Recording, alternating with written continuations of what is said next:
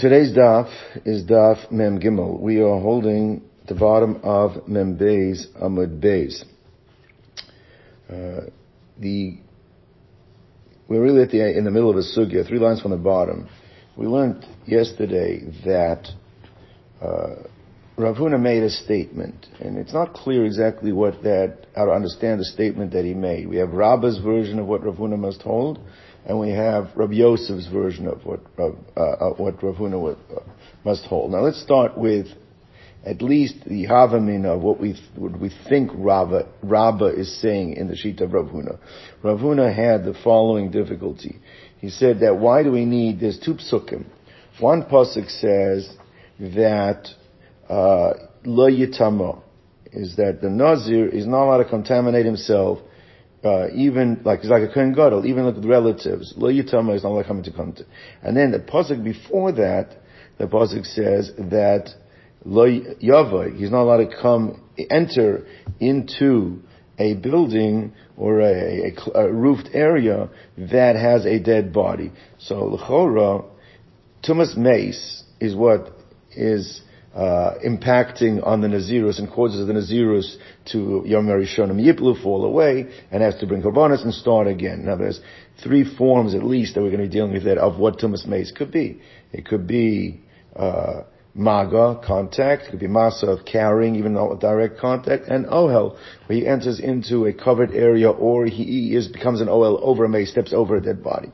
Now, asks Rav Huna, it says already it's going to say anyway, lo yitama, which includes all those 3 forms of tumas meis. So why does it have to specify lo yavo, which l'chora implies tumas ohel, a standalone on its own? That was the perplexing Rav. So Rabba, Amar Rav Huna, Rabba says that the way Rav Huna reconciled it is that if you have one of the forms of tumah, such as maga and masa, and you become tameh already as a kohen, so there is not an additional malchus, there's no additional violation becoming tameh again, because once you're tameh, you're tameh.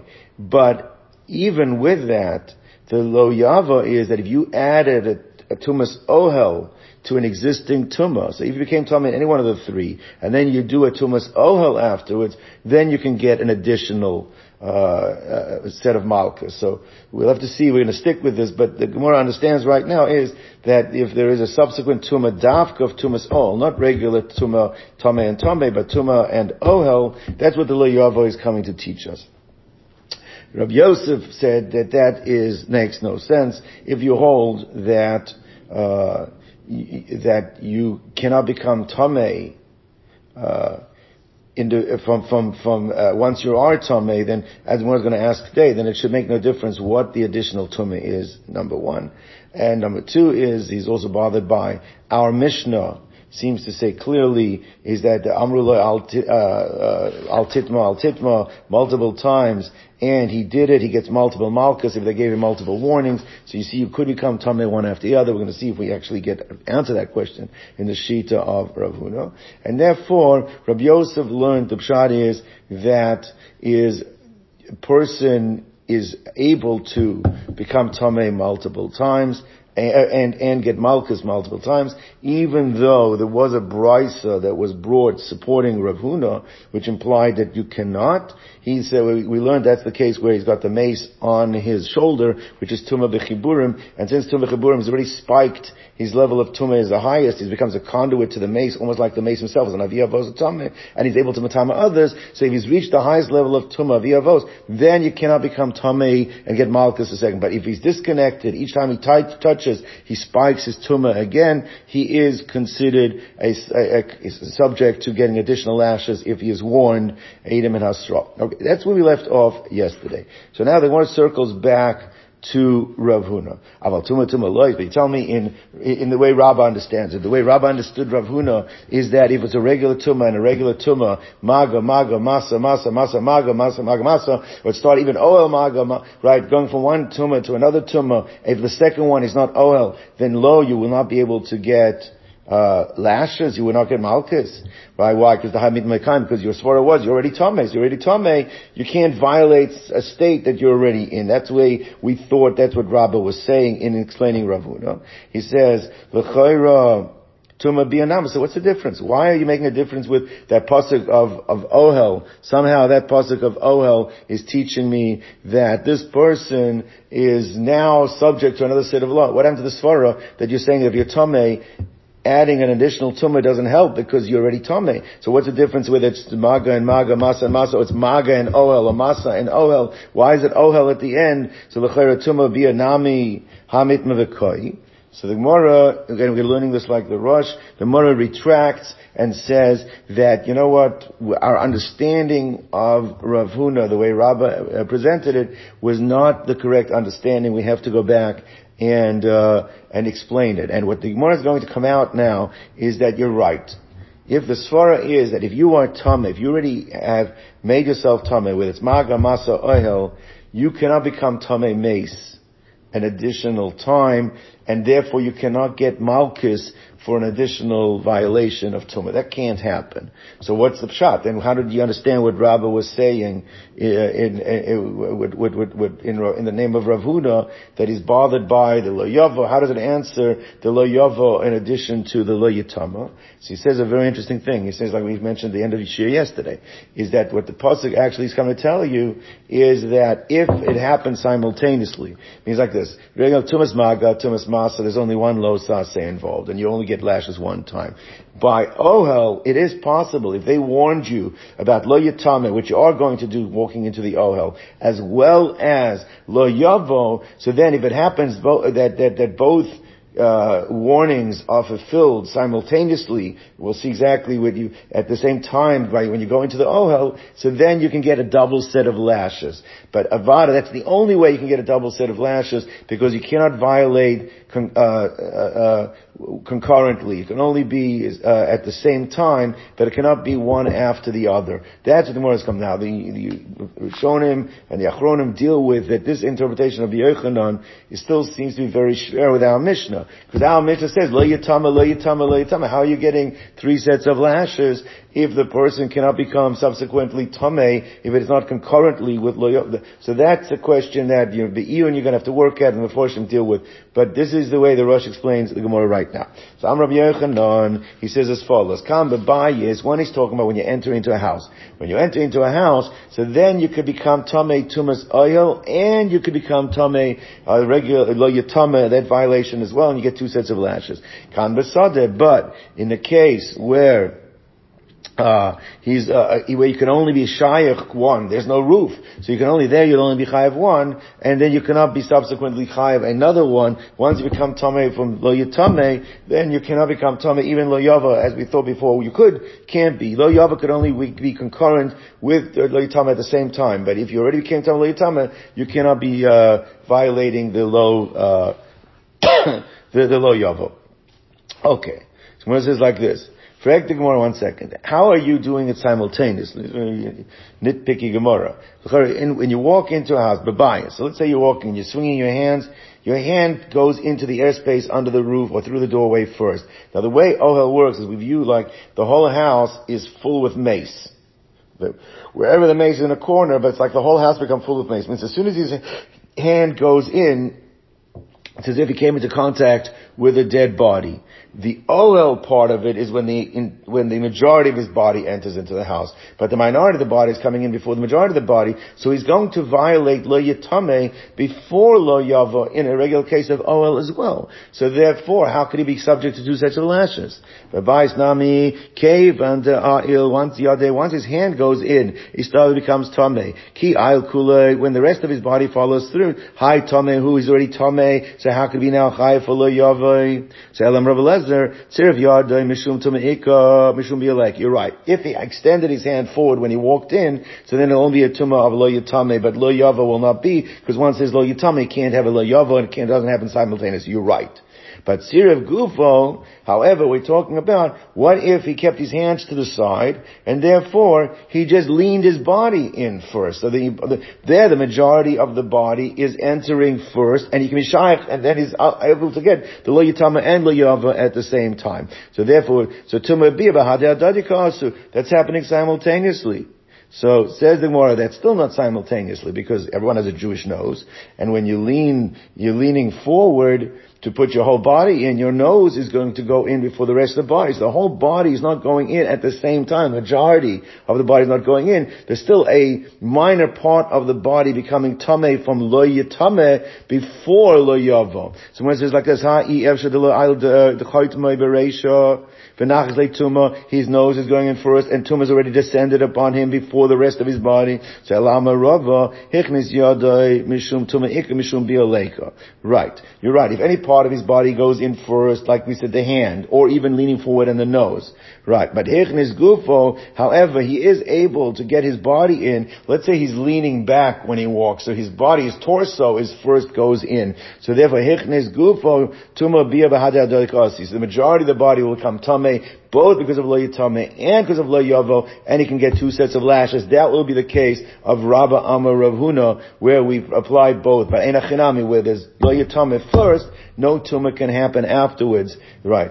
So when it says like this, therefore, the hadadadi ka'asin comes at the same time. So asks the Gemara like this, but even if he's walking in and he's got his body going in first he has to be walking, right? So when you walk, your big toe will be the first thing to enter the airspace of the house.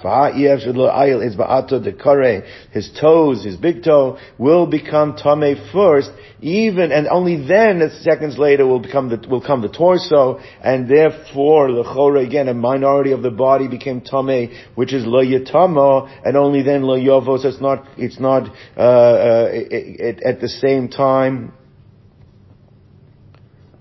Right? Concurrently means at the same time. Consecutive means one after the other. So it's not concurrent. So when it says like this, so l'chayra hayev shelo ayil yitzba'asek dekare bereisha v'nachas le'tumah, and then the tumah will descend on him because of that. So elam rapapa, you have to go back to the drawing board. The way you have to explain it is completely different. Walking into the house, you're right. You're always going to have the lo yavo before the lo yitama before the lo yavo. Kigoyin shenichnas v'shida teva migdal. He went in, famous shida teva migdal. He went in a closet. He went in a chest. He went in Shida is a carriage, in a chest or in a closet that was closed on all 4 sides. And what happened was, and his friend came and removed. Maziva usually means the area that's on the top of the roof.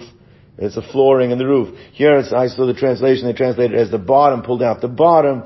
But in the bottom line is, his friend came, and at his instruction, at his behest, obviously if it's an onus, he wouldn't be chayim. But he instructed him to do it, and the rush adds even more. It has to be, not just instructed him, but he has to have helped him, so it's a lav sheyesh b'maisa, so he's involved in the action, helping his friend pull out the bottom from this chest, this carriage, and the tumah then comes into the place where he is, and at the same time he violates lo yitame and lo yavo. So therefore, the tumah will be b'hadei hadadi ka'asyan.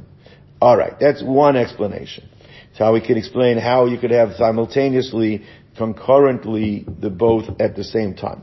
Marba Ravashi Amar, going to Ayel Kashuhu Goy says, the case is that the Kayan was told that there's somebody there that is Goses. Goses is about to die. Majority of Gosesin are Lamisa. The Rosh says, therefore, it won't even be a Hasra Sofek. The first things might be a Hasra Sofek, which gets into a whole nother opens up the whole can of worms. So you warn someone, you're not sure for sure that the violation is going to occur. But yes, since Rove goes in Lamisis, and maybe it's not a Hasra Sofek, but anyway, and he's warned not to go in because the guy might die. Now, at the moment he ends in, the guy is still hanging on by a thread, so he's not really dead. So you didn't become Tameh at that point. But then he dies, but now you're responsible because you went in, but the Lo Yava and Lo Yitama happens at the same time. And the person's soul left him while you were sitting there. The Tumah Bia B'Hadi Hadodika and the Tumah and the Bia, Lo Yava Velo Yitama come at the same time.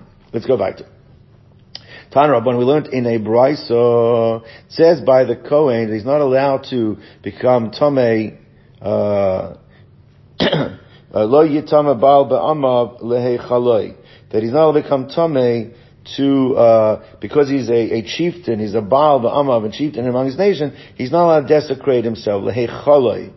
Now, what does lehei choloi mean? So, the Gemara darshans, that lehei choloi, desecrate himself, is the lotion of halal. Halal is also a corpse.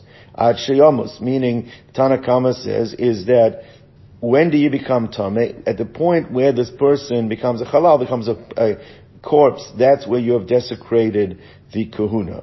Rabbi Omer, he says a different pasuk, that this pasuk is written, it says like this, by the Kohen Gadol, actually, and this is telling you by the Kohen Gadol, it says, La'aviv la'imo, v'la'achiv v'la'choisai, lo yitama lahem b'moisam. So the word b'moisam is what he's darshaning, right?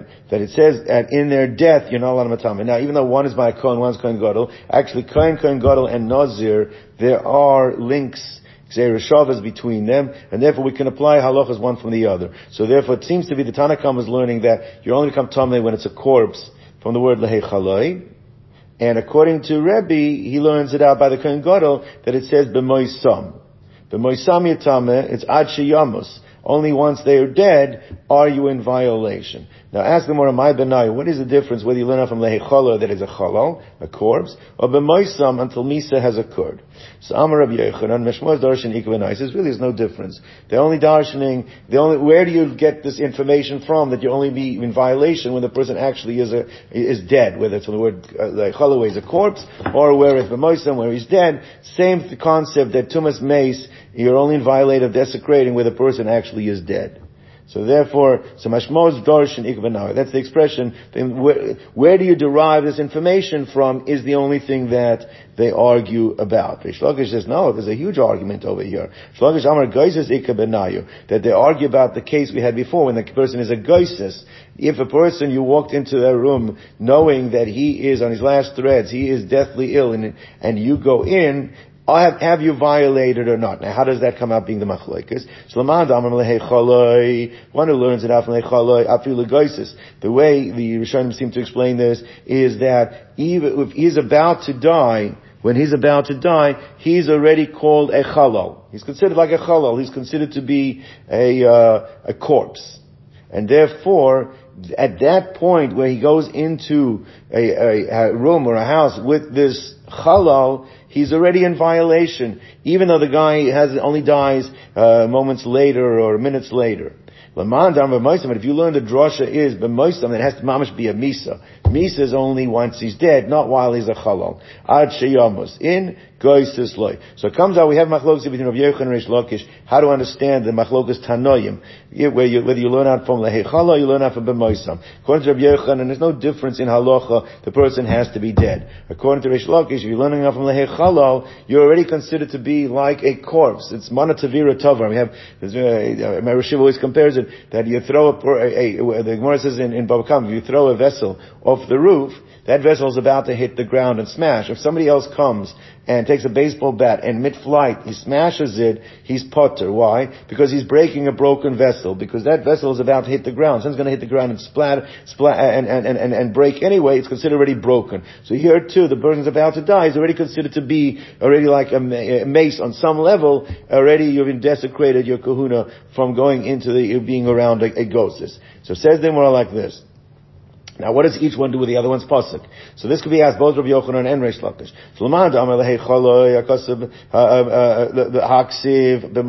If you learn the information, what are you going to do with b'moisam?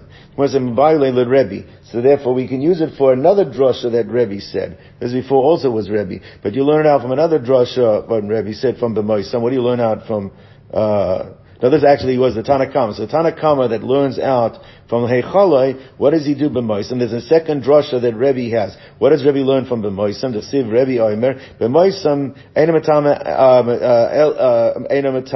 av matame b'negoasam b'mzivasam, that the kohen is not allowed to come into contact with a dead body, but other people with a different tumor, somebody has negoyim, that's taras, or a person is a tamei zav, there is no prohibition of him coming into contact with somebody that has taras or is is a Zob, because the Moisam stresses that.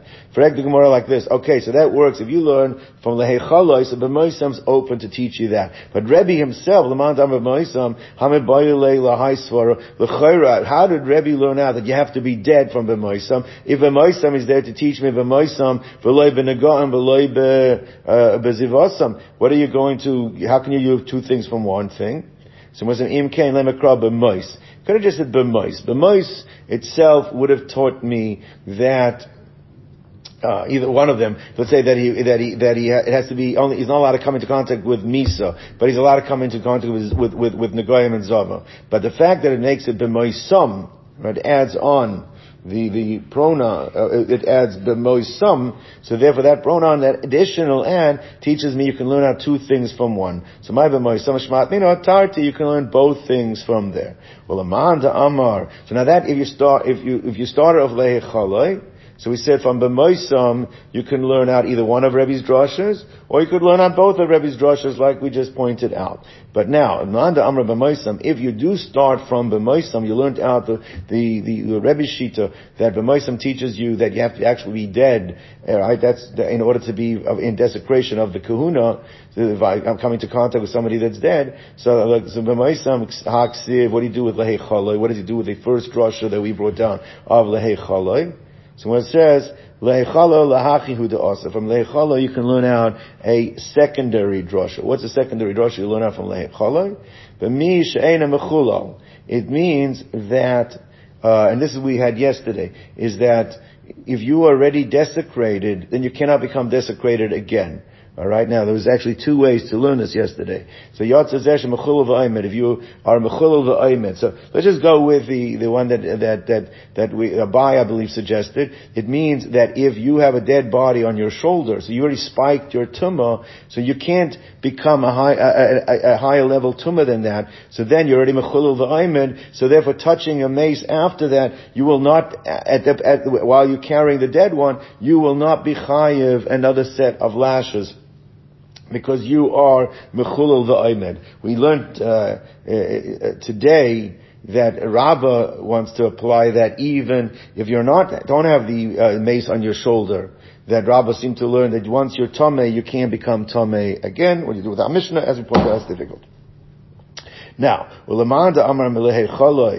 if Taka, the one who learns B'moisam, learns from Lehei Chaloi, that it's Mechulal V'Aymed, if you're already Tamei Meis at the highest level, you can't become Tamei Meis again. So the one who learns out the din that it's Dafka talking about that it's a dead body, or Rish Lakish learned it, that it's a Geisis, L'choram Lehei Chaloi, Hami Bayo Lei L'hai Svara. Why? How could he use Lehei Chaloi for two different things? You already need it for the Svara, that if you Mechulal V'Aymed, then you can't become Tamei again. So how do you learn out the din that it's either a dead body or a geisis? The Rabbi Yochanan Shlakish. Imkein lemakra lehachel. Lehachel would have been enough. You don't have to write lehei chaloi. Why do you have to write lehei chaloi? Make it a pronoun. So you see that you can learn out two drashas from there. My lehei chaloi shma mino tarti. You can learn both drashas from there. One is that if you mechulul v'aymed, you can't become tamei again. And number two is that if the person's already reached the stage of a chalal, then you're already in violation. You've desecrated your kahuna. So Meisiv, the Gemara has the following question. Adam eina metame el ajatetze nafshay. A person doesn't become tamei until the corpse, the neshama has left. And even if the person has been chopped up, meguyad means he's been chopped up, his limbs have been cut up, or his geisis, or his dying is in his last throes, nevertheless, you still are not metame from this person until he is actually dead. Right? So now, so that's the drasha. Adam enamatama el ajatetz nafshav. That's the teaching of the brisa. Well, Adam lehechalo haktani enamatama el inyan temuye ad nafke. I'm sorry, tani de enamatame. So the Gemara has a kasha. This is Dafka, the Mepharshim speak out, according to Reish Lakish.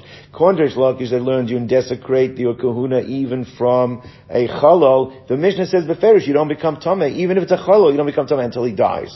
So Chayra, it says the Einam Tameh. So when it says like this, it's splitting hairs. You have to understand, when Lomdas, you have to spend a little time understanding it. What Reish Lakish is going to defend his opinion, saying is there's two different concepts. There's concept of desecrating kahuna, which Lehechala teaches you that if the person is a goses, and he's for sure going to die, you've already desecrated the kahuna. And then there's the inyan of tumah. Tumah cannot descend until he's actually dead. Desecration of the kahuna can even happen from before that while there's a goses. There's actually two losases involved. One for desecrating the kahuna that starts when he's a chalal, even when he's a goses, it starts. And the other drasha is that lo yatama is that when you're making yourself tameh, you become tameh only at the time that he's maced. That person soulless have left him to become tameh. Inyan is chuli, but to desecrate the kahuna ischil, that's already desecrated if the person was a goses. Let's continue top of Amud Beis. One says over here a fascinating halacha. Amarav Chista Amarav says like this. Nikta Roisha Shel Aviv. Let's say Rachman Otzlan, a father of a Kohen, the father was a Kohen too, head was chopped off. So now normally a father is one of the 7 relatives that a son can go bury his father for. But this Kohen cannot bury his father. Why? My time, because Amakro Le'aviv. Le'aviv teaches us that it has to be Le'aviv, like it's intact.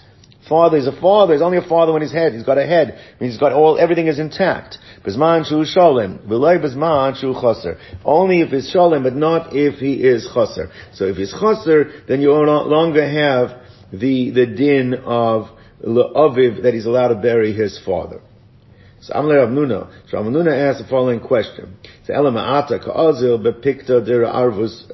Person was walking in the desolate plains of Arvus. Arvus was a area where there was lots of robbers. It was a very dangerous terrain.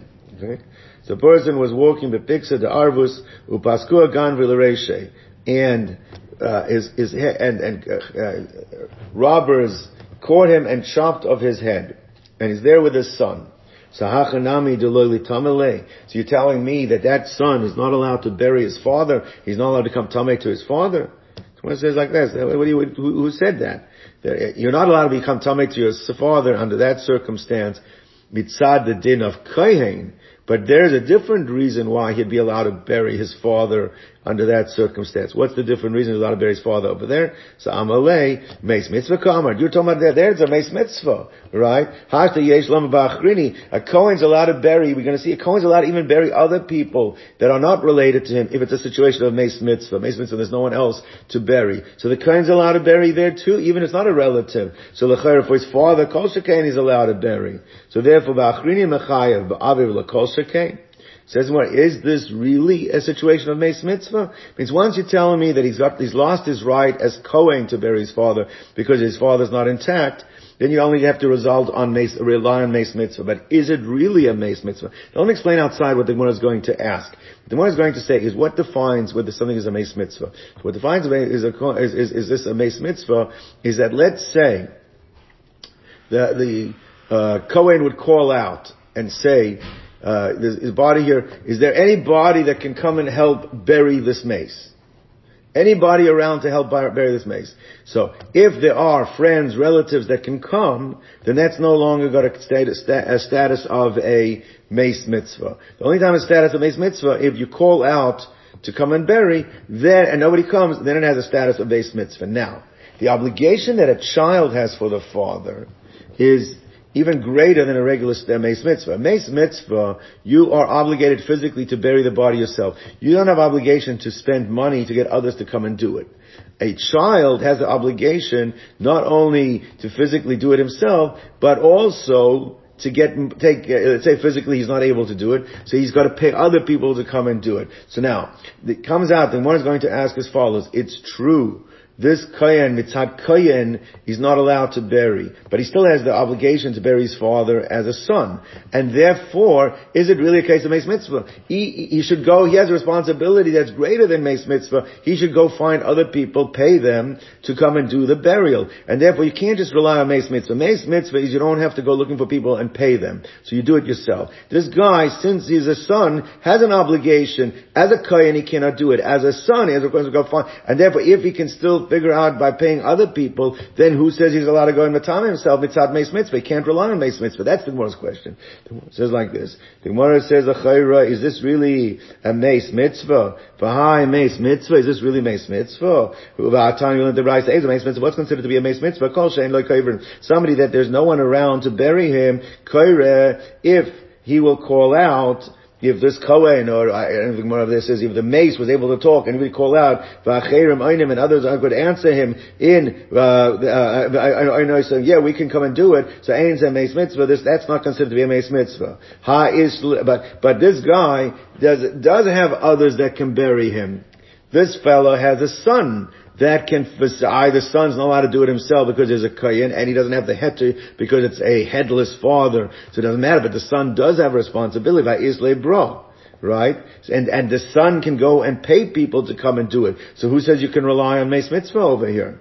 Okay, since we said they're going in this barren terrain, this place where there's no one around, you can't find anyone to pay and go ahead and do it. And therefore it does revert to becoming a base mitzvah, and therefore he would be able to do it not als din of kohen, but als the din of meis mitzvah. But Rav Chisda Amar Rav is still saying a tremendous chiddush, that if for some reason the body is not intact, then the din of aviv, mitzad the kohen allowing to bury Aviv no longer is in play, and he's not allowed to make himself tummy.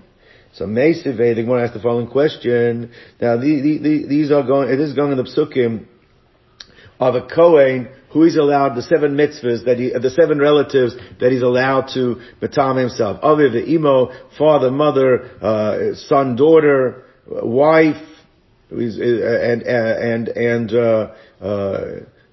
brother, sister, and the case of sister, he's allowed to be matama if she has not been become a nesua. If she's had a nesua, married to a person who's had nesuin, then he would not be allowed to be matama too. But anyway, it says lo yitamo. So we darshan from that a number of different things. The Gemara goes through all 7. Why do you have to mention all of them? Right? Why do you have to add the words lo yitama? Just say we know it. It says that it says these are the ones that are matama, and it says achoisa absula kroiva elav ashlo yisrael. Stop. What do I have to say lo yitama? So from there we darshan lo matama. He's matama her in essence if he's allowed to her body. But but to her limbs, he's not allowed to be matama. Meaning, if Rahman al-Islam limbs were chopped off, and then we're going to see whether they're chopped off even alive, they have to be buried, and for sure if they've been chopped off posthumously after they're dead. But he is not allowed to bury, not allowed to become tameh for limbs. And the way the Rishonim speak it out is whether these limbs are chopped off alive or dead, he's not allowed to be matama to those limbs under certain circumstances. We'll see in a moment. Just as he can't matama to the living limbs of his father had limbs chopped off, he's not allowed to matama to those limbs of the father. So all the relatives, the Allah says, so he's not the same thing, the sister as well. However, even if it's not a limb, even if it's just a bone the size of a barley seed that has come from the dead body, now the way the Rishonim speak this out, meaning that obviously if the limb was chopped off when she's alive, means he didn't bury her. So he's not allowed to bury a limb when it's chopped off from when she's alive. And also, by the way, if she's dead, but if he buried her because she died, and there's a limb that has not been buried, or a bone even that's not been, he's allowed to additionally make himself tameh to that bone or to that limb. If he already buried the father, or in this case the sister, he would be allowed to go ahead and do it. So therefore, aval machzirhu al etzem kisa'ira, even if it's a bone, he is allowed to go back and bury it, because if he buried the father, or buried the daughter, buried the sister, then he made himself tameh anyway. And once he's made himself tameh, which he's allowed to, he's allowed to bury any subsequent limbs that need to be added as well. So when it says like this, the my machzir al etzem kasera. So what is it saying? He's allowed to go back and bury the bone the size of a barley seed. Lav lememra lechayra. Is that not saying to imich sapurta that even though the original corpse he buried had something missing from it? We're saying is that you're allowed to bury a bone, you're allowed to bury a limb if it was from the father that he already buried. So the way to understand the brisa is, obviously, if the sister, we learn this specifically by the case of sister, but if the sister was alive or the father was alive, a limb that was chopped off cannot be buried. Because you can't be matami yourself to a limb. However, if the father or the sister died, and there was a bone or a limb, even a bone, but for sure a limb that had not been buried, you're allowed to go back and bury that bone and bury that limb. But doesn't that basically teach you that you are allowed to bury the body, the original body you buried, before, and it wasn't intact? Because otherwise, well, how could there be a bone or a limb missing from it? So you see from here, not like Rav Chisda Amar Rav was saying, is that there is an obligation to bury even if there are parts missing from the body. And the one is not making a distinction here between a head or a limb or a bone. It means anything missing. Right? If somehow la'avav means in complete form, la'aviv. So therefore can't be anything missing according to the way Rav Chisda Amar Rav said. So therefore here you see not like that. So when it says, this is not a kasha. Right? Hahi Rav Yehudahi. You could either read the michzar porta. No, that therefore even michzar porta, right? No. Hahi Rav Yehudahi. That's a different Tana. We're going to see that Rav Chisda Amar Rav is basing himself on the Chachamim. That's a Das Yachid. That's the Shita of Rabbi Yehuda. Why? What is Rabbi Yehuda? He Rabbi Yehuda, the Sanya, Rabbi Yehuda Omer, reads Mitama, the same drasha. He's allowed Mitama to her in her essence. But he's not allowed Mitama just to her limbs. He's not allowed Mitama to a limb that was chopped off when she was alive. Shel Aviv, or in the case of saying, bring a proof from the father. It can't be Mitama to the Ever Min HaChai from the father, Amatamahu Ever Min HaMeis Shel Aviv. But if the limb was from the dead body, and the way the Chazal explained it must be because you already buried the father, he had an obligation to bury the father, he's already made himself Tameh, he can go back and bury the limb as well. Right? Now, L'chor, that shows you that's his shita, that if you became tameh already for the body, you can be tameh for the limb as well, because you already made yourself tameh. But you're allowed to bury, you see, when the body's not intact. That's dafka, the shita of Rabbi Yehuda. And the brisa before was going with the shita of Rabbi Yehuda. Correcting more, another brisa. Fahatanya Rav Kahana. Rav Kahana asked from the following brisa. What does it say over here? It says, where's the place? Fahatanya, Rav Kahana Rabbi Elazar ben Yaakov. It says as follows. Tanya Rav Kahana, way to read it like this. Rav Kahana taught in a brisa that in the name of Rav Elazar ben Yaakov. What did Rav Elazar ben Yaakov in the brisa say? La metama, ve'ena metama le'evarim. Again, same drasha. La metama to her specifically, but not to parts of her body. And that also excludes that you're not allowed to bury kazais. If all that's left is a kazais min mace, a kazais of the corpse, or kazais netzel, or kazais of netzel. Netzel is the fluids that come out of the body of the mace. That's what all you have left. The Kohen is not allowed to be matama for that. Umelot tarvad rekev, or you have a ladle full of corpse dust. That also, you're not allowed to be matama for. So, la yachol lo yatama l'shidra galgalis. Now you might think, just as for those parts, unless the body, you have the full body, you're not allowed to be matama. What about if you have either the spinal column or the skull? So that you wouldn't be allowed to matama. Or the robe binyano. Let's say you had the majority of the frame. Majority of the frame is either two calf bones and a thigh bone, or two thigh bone, you have two calf bones and a thigh bone, or you have both thigh bones and a calf bone. So that's the majority of the height of the body. Maybe there too you would not be allowed to bury, because maybe it has to be the whole body, right? Right? L'rov minyana, or you have the majority of the bones, 248. Half of the bones, majority would be 125. You have 125, the 248 bones. So you might think there you're not allowed to bury either. So when it says like this, no. Because the pasuk says, it says, Vayomer Hashem el Moshe, Emor elakanim b'nei Aaron, v'amarta alehem. What's this extra v'amarta alehem? He says, what are you learning out from v'amarta alehem? V'amarta alehem. There's another time that you're allowed to bury, there is an additional case you're allowed to bury, even though you don't have the whole body. And therefore, that's telling me that for the sister, you're allowed to bury if you have at least the majority of the bones, the majority of the height, you have the spinal column, the skull, then you are. Just the smaller pieces, that's what you're not allowed to bury for. Make yourself tameh if you are a Kohen. That's what we are referencing over there. So now, Yachol yatama l'shidr l'gilgoles. Now this pasuk was specifically said by the sister. So now how do I know other relatives? Let's say other relatives, maybe there you would not be allowed. This is only specifically for the sister, but other relatives where you have the majority, you have either the spine, the skull, the majority of the bones, the majority of the frame, right? So Amar, then you can apply the following limud. Ma achosa miyuchedes. What's unique about achoso? Shegufa tolibo. That means her burial is dependent upon you. The burial of her body, you have responsible to your sister. And we still allow you, even if the whole body is not intact, you can do for that which constitutes the majority of the body. You can go ahead, majority of the frame, majority of the bones. You can go ahead and bury. So too, Mamatzina, so to all the other relatives, of course, they have the same common denominator, that they also have, that you're responsible for their burial, and therefore, you're mechuyev to go ahead and bury them under those circumstances as well. So anyway, the point that it's making over here is clearly we see that even if the body's not intact, there's a Tana here that shows you're obligated to go ahead and bury anyway. And that the Gemara says, Ahinami Rabbi Yehuda, that's also going like the Shita of Rabbi Yehuda, even though it said Allah ben Yaakov, but he also goes the Shita of Rabbi Yehuda.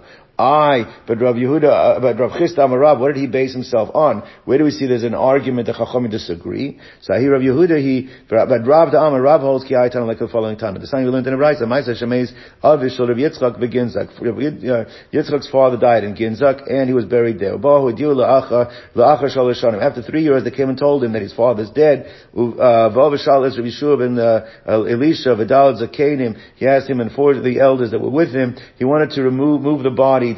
Is he allowed to do it in such a case? And it appears that he himself was a Kohen, and he'd be coming into contact with the dead body of his father, but already a part of the body had already disintegrated. So V'amru, they said, Mamshu Drasha, L'aviv Bizman Shu Shalem, only one is Shalem, but Lo Bizman Shu Chaser, but not if parts of the father is missing, and that is how Rav Yehuda, Rav Chisda Amarav paskined, like that, not like the sheet of Yehuda.